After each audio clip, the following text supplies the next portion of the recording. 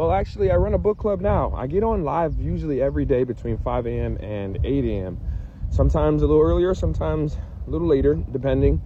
Only time it's later is usually on the weekend, but my time is usually between 5 a.m. and 8 a.m. And I try to get on live and I read the books that I have. Ishmael is one of them. I have the 101 ways you can change the way you think. I read a couple children's books on there, but I would love it if you all would join me every morning and we can just read some books and we grow and show. Let's go. Short Cast Club.